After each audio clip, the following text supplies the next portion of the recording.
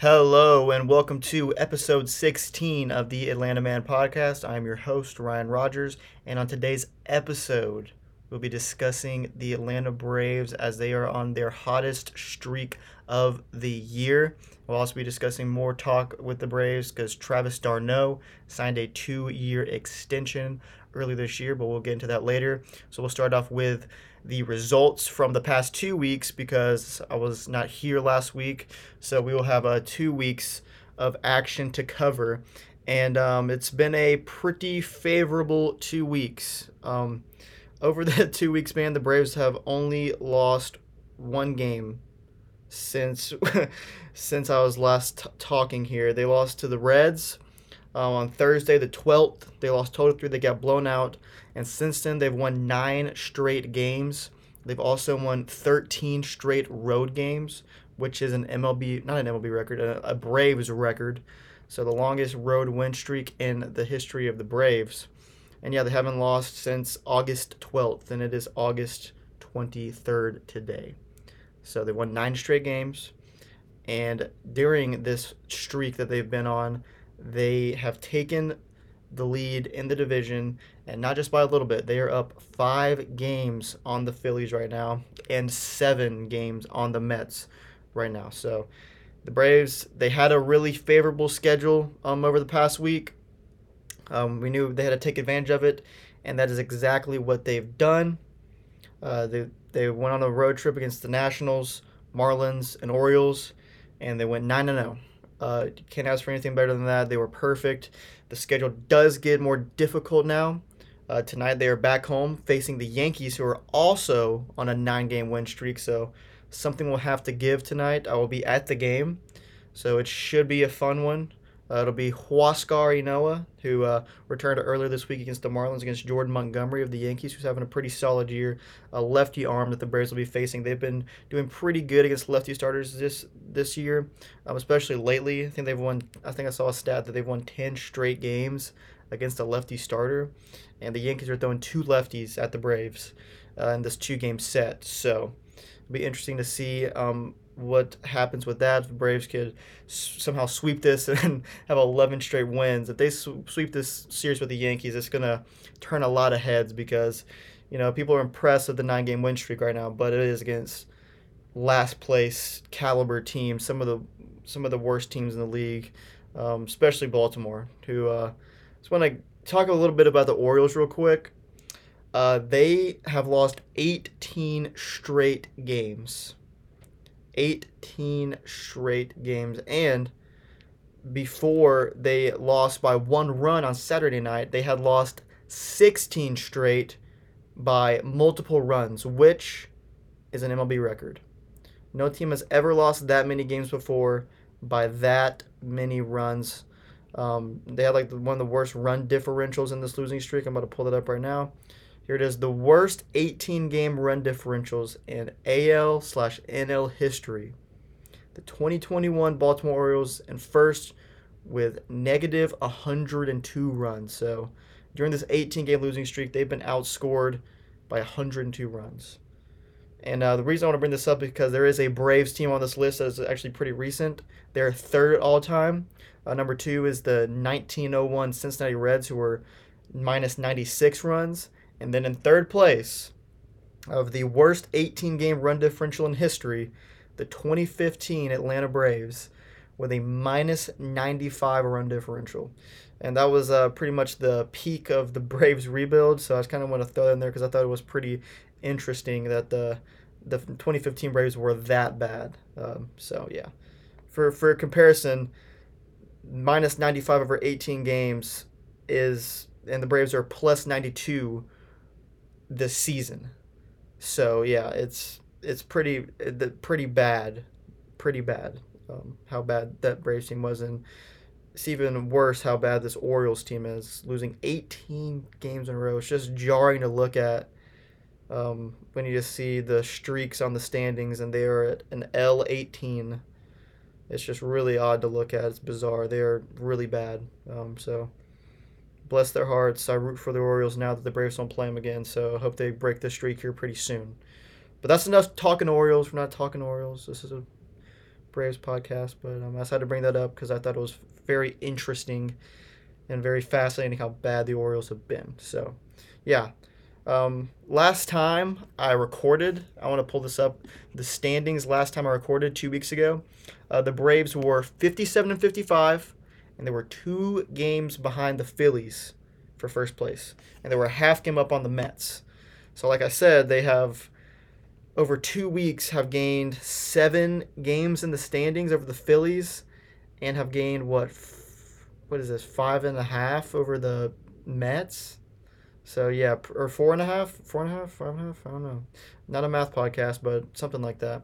But yeah, they've really just gained some serious ground with this win streak, and it's also because the Phillies and the Mets have been dreadful, especially the Mets. Really, over their last 10 games, the Mets are 2-8, not very good. The Phillies are 4-6, which is that's a little misleading because they were way worse. They actually won their series this weekend against the Padres, but they did get swept by the Diamondbacks this week, who for most of the year have been the worst team in the whole league. But the Orioles have kind of taken that throne from them, but they're still pretty bad. They did sweep the Phillies this week in Arizona, which was quite comical and quite Phillies-like because they have the easiest schedule in baseball the rest of the year, and they are just not really taking advantage of it. They did beat the Padres though, who are on a slide of their own, which that kind of puts the Braves in the wild card discussion too, because have a they have a better record than the Padres right now, and I think they have the same winning percentage as the Reds. So if the Braves weren't somehow winning the division, they would be tied for the second wild card spot right now. But we're winning the division. You much rather win the division than win the wild card, but it's not a bad thing that the Braves kind of have sort of a backup plan if they do lose the division lead of the wild card, which you just want to win the division because you're probably playing the Dodgers in the wild card game, and you just don't want that at all. That'd be not good. But since we're looking through the standings right now through the days, I'm gonna go back to the beginning of August and look at the standings, just to see how far back the Braves were in comparison to where they are now. I think this is pretty fun to do, just because how. Okay, so on August 1st, the Braves were in third place, and they were 2 games under 500. And 4 games behind the Mets, who were in first place still at this time. Phillies were 3.5 games back. So since then, hold on, let me pull up the other standings of the current standings. Since August 1st, the Braves have won 16 games. They're 16-2 in August, which is just insane. They're 16-2 in August. The Mets were 6 games above 500 on August 1st. They're now 2 games under 500. The Phillies were a game under 500. They're now 2 games over 500, so they've just kind of tread water for the month so far. But yeah, the Braves were 4 games back on the first, and that was against the Mets. The Mets were in first, so they were behind the Mets by 4 games, and now they're up by 7 against the Mets. That's a 11-game swing in just 22 days. That is absolutely insane. I mean, the Mets have been that bad and the Braves have been that good. Is how that happens. An 11-game swing in just over 20 days just doesn't happen. I mean, especially with a team that's been leading the division all year, like the Mets have. I mean, they have just completely fell apart. I know they have injuries and stuff, but Jesus, they're just bad. And I mean, their schedule is pretty tough. They just had a very brutal stretch against the Dodgers and the Giants, where I believe they had 9 games. They went 2-7 in those 9 games. So yeah, the Mets. I'm not gonna say they're dead yet, but it's not looking good. And they have they have another series against the Giants. I didn't know that. I thought they were done. They have to play the Giants. They're off today. Then they have 3 against the Giants again. So this is how their last 4 series have gone. 3 against the Dodgers, which they got swept. Then they went to San Francisco for 3. They lost 2 out of 3. Then they had to play the Dodgers for 4, and they lost 3 out of 4. So over this stretch, they are, let me see, 0-3, 1-5, 2-8. So yeah, it's been 10 games, and they are 2-8 in the 10 games of this tumultuous trip, and just that's a crazy schedule, and they got 3 more against the Giants this week. So it could be worse. They're 2-8 over this stretch right now, and they have 2 more, so they're probably going to be like 3-10, honestly, because they're probably going to lose 2 out of 3 if I had to guess. They're probably going to go 3-10, and they might get swept. They might win. Who knows? It's baseball, but yeah, the Mets, man, it's tough. You really hate to see it. I'm just kidding. You actually love to see it, but yeah, that is pretty wild. But the Phillies, on the other hand, have a pretty easy schedule coming up. They have 2 tough games coming up this week on Tuesday and Wednesday. They host the Rays, who are best record in the American League. So hopefully the Rays can get a little sweep there for us. Then they go D-backs for 4 at home, which they just got swept by them, so you never know. Then at Washington for 3 and at Miami for 3. So that's a pretty favorable stretch for the Phillies. And the Braves, like I said, they have a tough upcoming schedule. Yankees for 2. Then they have 2 days off this week, which is bizarre. That I've never really seen that happen. Like a planned 2 days in a row off. I think it was because of the Yankees being in town and they wanted to play a night game. So because the Yankees have to go to Oakland after this, so I think the only way the Braves could get 2 night games against the Yankees to get as much money as they could out of the Yankees being in town was to have the games on Monday and Tuesday and have 2 off days in a row. So I guess we'll take it because after 2 off days, you go San Francisco for 3 at home, then you go Dodgers on the road for 3, and then 4 on the road against the Rockies, which, looking at it, you're thinking, oh, that's an easy series. The Braves, the Rockies are horrible. No, the Rockies are awesome at home this year. They have like the most drastic home road split out of any team in maybe history. I'm about to pull it up right now. Their home record is awesome, and they are just awful on the road. So let me pull that up right now. The Rockies. Where's the NL West? Yes, the Rockies at home are 43-22, which is like first place caliber team. Like, for example, the Dodgers are 42-21, so a very similar record at home.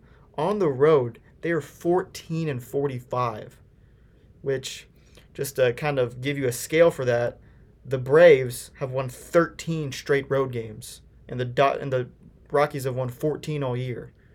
So they're just 2 incredibly different teams at home and on the road, and it has a lot to do with the ballpark that they play in and the elevation that they play in at Coors. It's very favorable for the hitters, and so I guess they're just more accustomed to it, and they rake there. I don't know what their offensive numbers are. I just know that their record is really good. So that's enough Rockies talk. But yeah, that's the schedule coming up for the Braves. But then after that, it's favorable.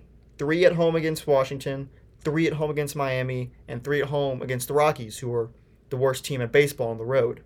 So, the Braves don't have an insane schedule or anything. They kind of have little spurts of hard games and then like a stretch of really easy games, because then after that they go 3 against San Francisco on the road, but then 4 in Arizona.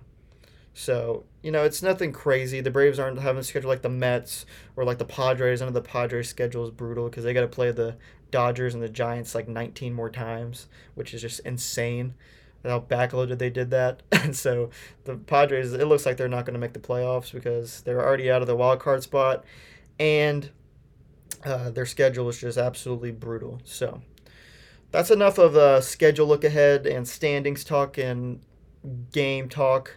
It's just been a wild 2 weeks for the Braves in a good way, because I've never really seen anything like this, a swing in the standings like the Braves have done. It's honestly incredible that they've been able to turn things around this drastically and this quick. So yeah, hopefully they can get done against the Yankees tonight. And now we'll move on to Travis d'Arnaud, who signed an extension earlier this week. I believe it was Friday when they signed it. But it was a 2-year, $16 million deal with a team option for a 3rd year that's also worth $8 million. So no buyout on that either. So the Braves do not want d'Arnaud on the 3rd year. They can just decline it, and there's no penalty, no $1 million buyout or anything like that. So they can just cut him, and not cut him, but decline the option, and he'll become a free agent. But 2 years, $16 million, that is the same exact deal that Travis signed in free agency. with the Braves in the 2019 offseason, I believe. So yeah, same deal that Travis got. I'm a fan of the deal. I think it's a good deal, good value.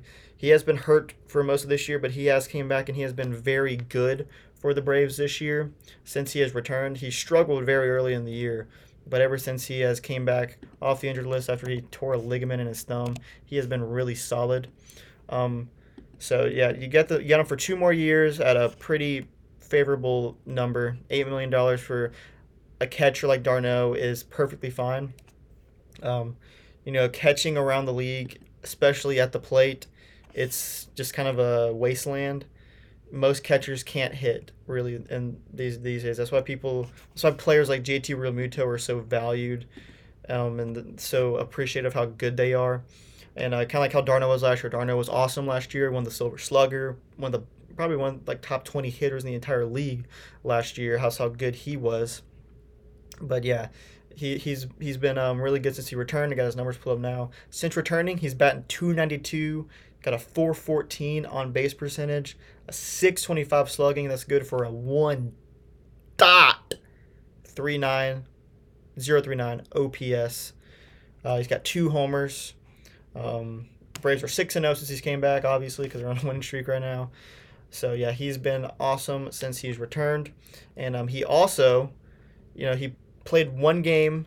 I got to talk about Travis d'Arnaud's weekend because it's honestly pretty sick what happened to him this weekend. So yeah, it was Friday. He signed the extension. Get a little bag, 16 mil coming to you the next 2 years. So goes out, signs the deal that morning, head to Baltimore that night. First at bat, what does he do? Home run, obviously. Then guess what? Catches a complete game shutout from Max Fried. Forgot to talk about that, but here we are now. So yeah, let me just sign 16 mil in the morning. All right, get to the ballpark. First at bat, home run, because of course I did. And then I'm gonna catch a complete game shutout and win 3-0. And then guess what? Next day later, I'm having a kid. He goes on the paternity list Saturday morning. So just to catch up to speed, 16 million Friday morning, Friday night, home run, catch a complete game. Saturday morning, I have a kid. Like what? That's awesome. So pretty nice 24 hours for Travis. I don't know if he's going to be back with the team today. I haven't seen anything about it, but yeah, he was on the paternity list. He missed the last 2 games of the series. So congratulations to Travis on a fantastic weekend. I mean, you can't really write it better than that. That's awesome. So that's pretty good news for Travis. Now we're going to get into what this means for the Braves catching prospects, which they have 2 very notable catching prospects. One of them is William Contreras, who has made his debut. He's got a good amount of time in the show so far. He was sent down earlier this year because he started to struggle at the plate. He went on like a 2 for 50 stretch, which was really rough for him. So they got him back down to AAA, and he's been doing good in AAA. He's definitely a high upside bat at the catching position. But he got called up, like I said, because Travis on the paternity list. But he was doing really good this year until he got called down for just really struggling for a large stretch of games. So he is a piece in this, a variable, if you will, of what's going to happen. Another one is Shea Langeliers, who is a big-time catching prospect. He was a first-round pick by the Braves a few years ago. He is in Double-A right now. He is really known for his defensive prowess more than anything. He has been hitting in Double-A 2 this year. So, yeah, the Braves have 2 pretty big-time catching prospects. And, it's not a bad thing that the Braves have a lot of good catchers in the organization, but it does raise the question, like, what's going to happen with these guys now that d'Arnaud is going to be here for at least 2 more years. And to that, I got to say, I think it's very likely that the Braves, I hate to say stuff like this because it hasn't happened yet, so I hate predicting stuff that just has never happened. But I think that it's very likely that here soon, I don't know if it's this offseason or next offseason or next trade deadline, I think it's likely that the Braves make a big deal, a big trade, and send over some significant prospects. Because when you're looking at the MLB roster compared to what they have coming up in the farm and guys that are going to be major league players, they do have like excess players in certain positions. Catcher is one of them now. d'Arnaud is here for 2 years. You have Contreras and you have Langeliers. You can't really run three catchers, especially three of those quality, assuming that Contreras and Langeliers are both going to be good, which is not a given. They could fizzle out. You never know. They're prospects after all. But it seems like they're both going to be big league caliber catchers at least. So, yeah, it's definitely going to be a topic of discussion when trade rumors are floating around for other guys around the league, that you're going to say, hey, we have two catching prospects and one of them has to go because we can't run three catchers of this quality out there. I mean, you're just not going to have enough playing time for all of them. And another position where the Braves have excess is outfield. They obviously have Ron Acuna, who is out this year, but he will be back next year. So that is one spot filled in 100% all the way. Then you have three big-time prospects in the outfield: Christian Pache, Drew Waters, and Michael Harris. You can't realistically keep all four of those guys because you still have, you're going to have the DH next year probably, but whether you want to hear this or not, the Braves have Marcell Ozuna.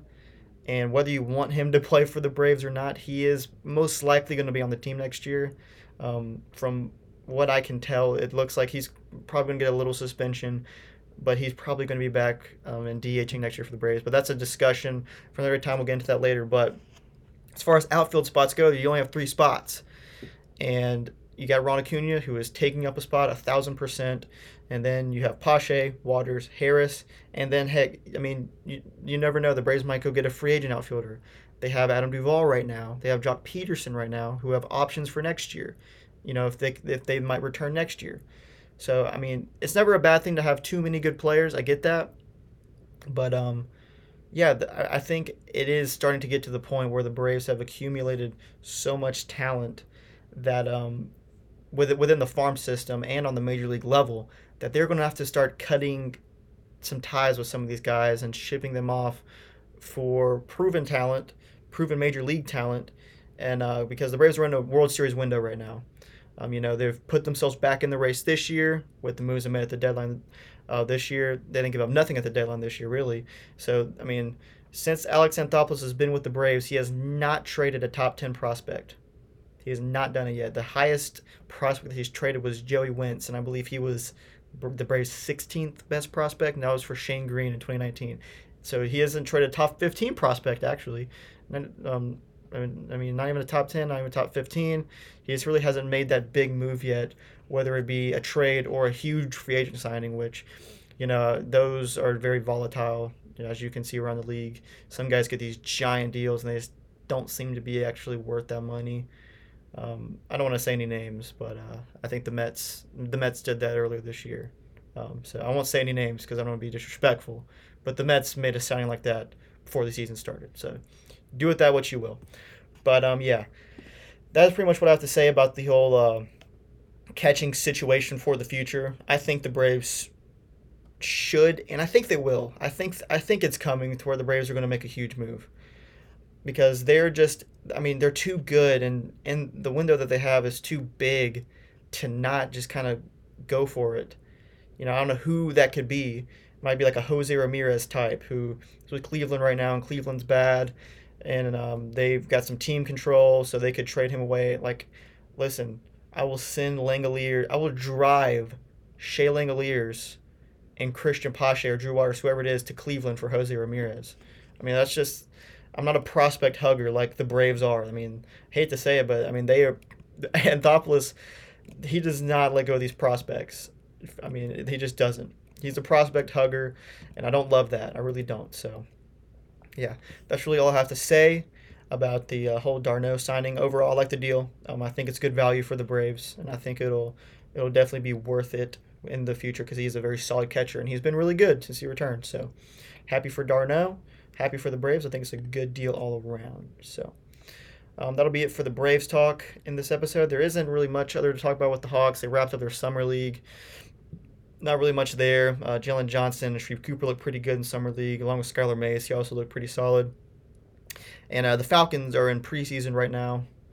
I'm not really into preseason that much. I've been keeping up with some of it, but Nothing really huge going on with the Falcons camp. I guess the biggest thing is AJ McCarron. He tore his ACL, so there goes the backup quarterback for the year for the Falcons. So not great news there, but I'm just really not that much into preseason of any sport. Really not a huge spring training guy for baseball either. But when the Falcons do start, which is pretty soon here, a little less than a month, I will be all over it. I'm pretty excited for the year, so have that to look forward to. Yeah, more Brave stuff ahead. Hopefully next week the Braves have at least treaded water in this tough schedule they have. So yeah, they got 5 games this week, 2 against the Yankees and 3 against the Giants. So hopefully the Braves went 3-2 this week. That'd be awesome. Maybe they went 5-0. Maybe we're on a win streak still next podcast. So hopefully that will be the case. If you made it this far, I thank you so much for listening, and I will see you in the next one.